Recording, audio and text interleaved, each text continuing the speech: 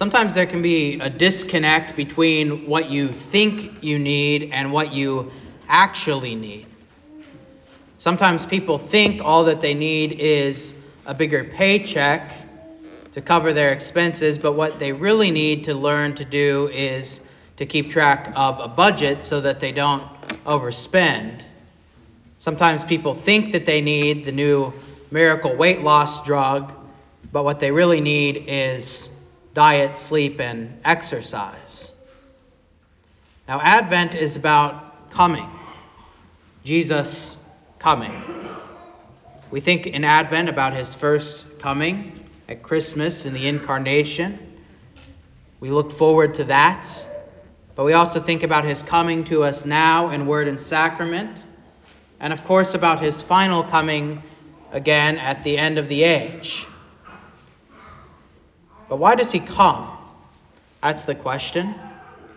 Why is Advent, a season of the church, all about coming? Jesus comes because Jesus is who we need. He's what we actually need, not just what we think we need. In his days, Judah will be saved. The prophet Jeremiah speaks. We need to be saved.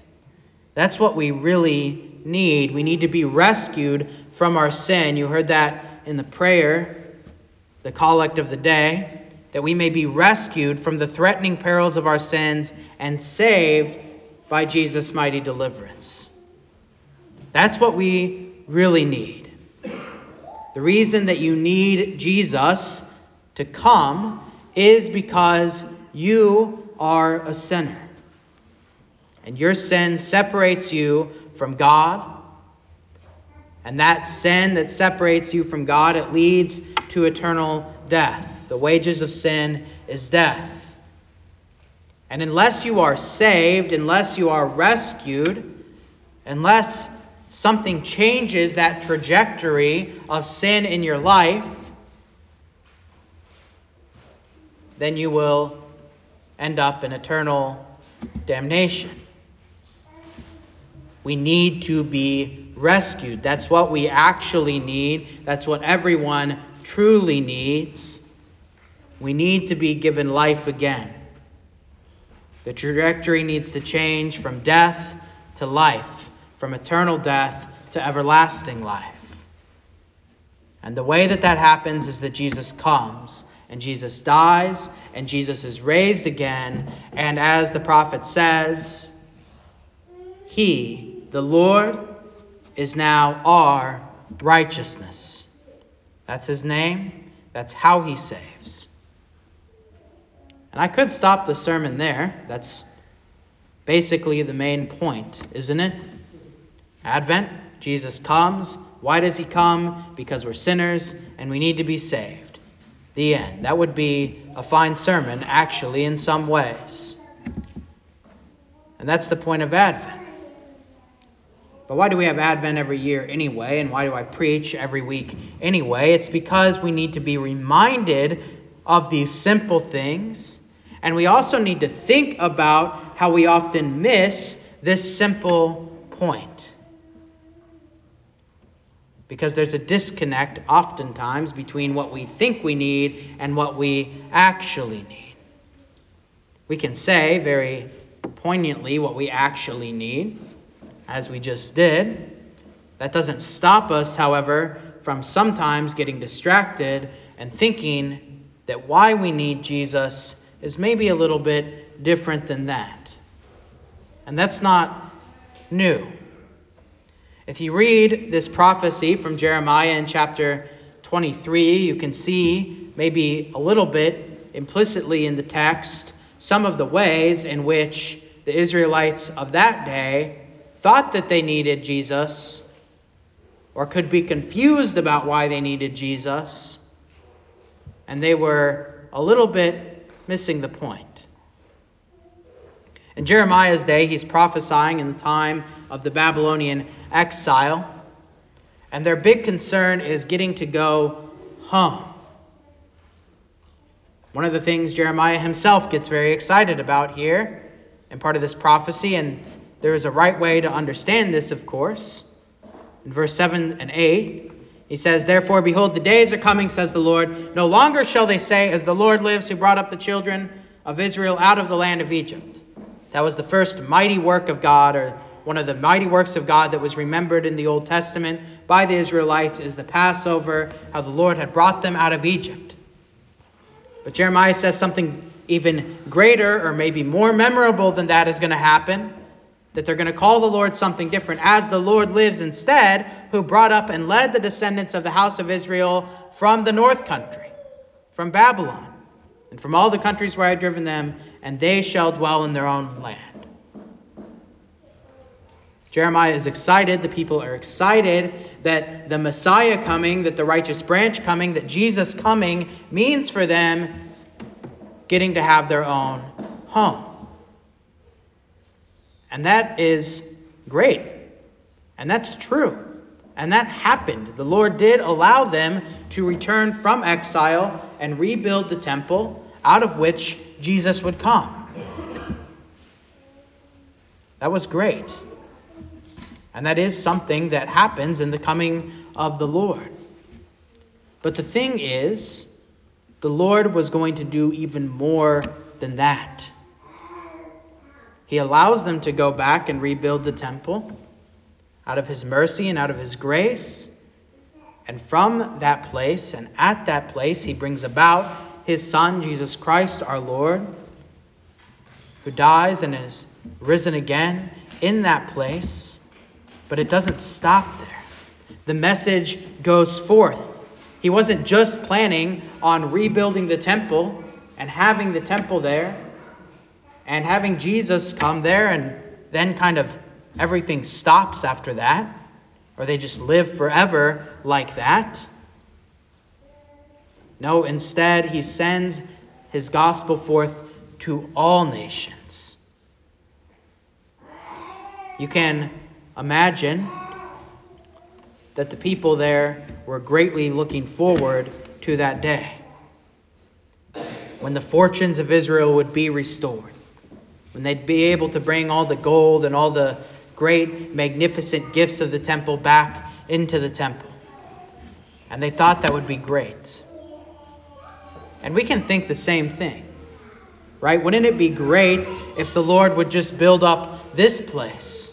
Wouldn't it be great if he would just fill up people in all these pews, that maybe we'd have to get even more pews or even build another sanctuary out back, or we could plant more churches in the area? Wouldn't it be great if we had so many people and they all gave so much money that we would never have to worry about the budget again? We'd never have to worry about getting money from the district again. Wouldn't it be great if God just came and revitalized this place in an instant? If we had tons of young families and tons of ministries, and it would be amazing. And it really would be. I think it truly would be amazing if all those things happened. But that isn't the main reason that Jesus comes to us. The reason that Jesus comes to us is not just to build up one place in one time of history.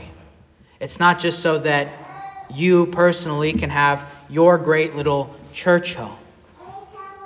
Jesus comes to us for a much deeper and greater reason, whether there are 3 people in the pews or whether there are 100 people in the pews. It's the reason that he comes to us is to be our righteousness, whether for 3 or for 100. It's also easy to miss the point and think that Jesus comes to solve political problems, and that all our problems are really political in nature. You can think about what Jeremiah prophesies here, that a king will come. "I will raise up David a branch of righteousness. A king shall reign and prosper and execute judgment and righteousness in the earth." And certainly there were plenty of people in the ancient world, plenty of those ancient Christians, who thought that's what the Messiah was coming for. This is actually why Israel begged for a king to begin with, when they asked the Lord to raise up for them a king, because they wanted to rival the other nations around them. They wanted to be like the other nations, and they thought that if they just had a king, a great political leader, then they could reign there and that all their problems would go away. If you go and read about all the kings in the history of Israel and the history of Judah in the Old Testament, you know that never works out, and it shows our need for the one good king, the King Jesus Christ, our Lord. And it is true. He is a king. He is a king who executes judgment and righteousness in the earth. But when he comes, do people recognize him for the kind of king that he is? How often do the disciples ask, Lord, when will you restore the fortunes of Israel? When will you make us a mighty kingdom again? When can we go back to those good old days like in Solomon's day when our kingdom was extending over the whole earth? And it's easy to think politically like that. I'm sure some of you heard that this last week there was some kind of shooting over at the Huey's restaurant here in Olive Branch, some kind of carjacking situation that happened. I knew about it because I logged onto Facebook and I saw in Hernando Happenings, the group of DeSoto County, that there was people posting about it. One of the top comments said this. It said, if you want these crimes to stop happening, you have to go out and vote. Go out and vote. And there's probably a seed of truth in that. God does institute government for our good, to promote peace and to punish wickedness and to help provide for us a safe place to live. That's all true. And good politicians can even help diminish crime in an area. There's no doubt about that. But are all our problems really political? Would everything really be solved if we just had all the right people in office?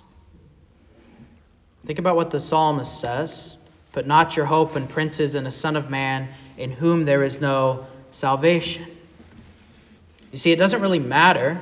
I mean, it does in one sense, but in another sense, it doesn't really matter if we get all the best politicians elected and we redo all the laws on the books to better align them with the Bible. That would be amazing. That would be great. We should even pray for that. We should pray for good and just laws and good and just and honest politicians. But it won't solve your deepest problem. It will not change the hearts of men who steal cars and shoot at each other. It's also easy to miss the point about Jesus coming if we're just following the crowds. The triumphal entry, which we read from Matthew 21, you can remember there the crowds shouting out, laying their cloaks before the Lord and waving palm branches in their hands, and they're shouting, Hosanna, which means save us. Save us now, O King of David. Blessed is he who comes in the name of the Lord. And it sounds like such a wonderful thing to proclaim, and it really is a wonderful thing to proclaim. We use that song of the people there in our liturgy every week. But it is worth remembering that those are crowds, and that those crowds are the same crowds, most likely, who we find just a few days later in the life of Jesus shouting something completely different. Crucify him, crucify him.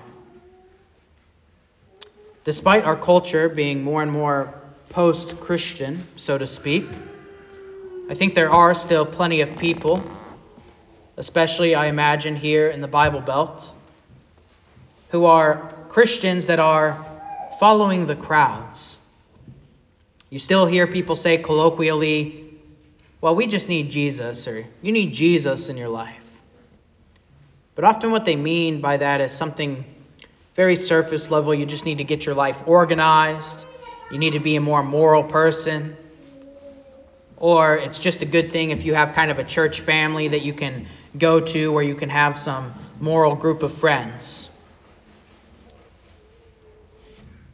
But following the crowds is a dangerous thing, because you never know where the crowds are going to go when persecution comes or when times get tough.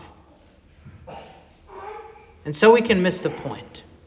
We can miss the point, and we can think that Jesus comes just to make our life or our church or our community a great place to be Christian. We can miss the point and think that Jesus comes to be some sort of charismatic political leader who would solve all our nation's problems if we could just be more Christian in this country. We can miss the point, and we can follow the crowds and just shout praises to Jesus while ever the time is good to do so.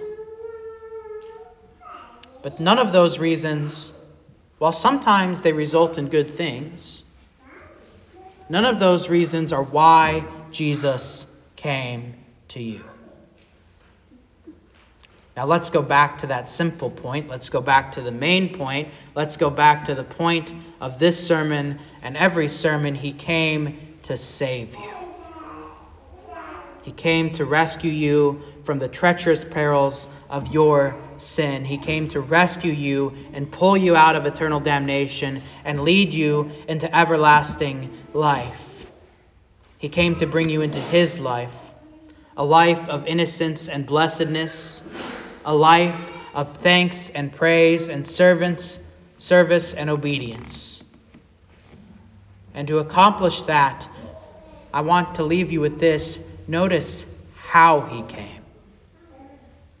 He did not come in the glory of some charismatic political leader. He did not come for people to be great fans over him and for massive crowds to follow him. He came in humility. He came born in a feeding trough for animals. He came into his death of shame, riding on a donkey. And he came to die. He came to take your shame, your sin, and your death all into himself on that cross and bury it there at Golgotha. He came to take the weakness in your life and to give you his strength. And in exchange, this is what Jeremiah had prophesied. This is who his name is. It is who he is. This is the main point. The Lord is our righteousness. And that is the name by which he will be called. To him be all the honor and glory now and forever. Amen.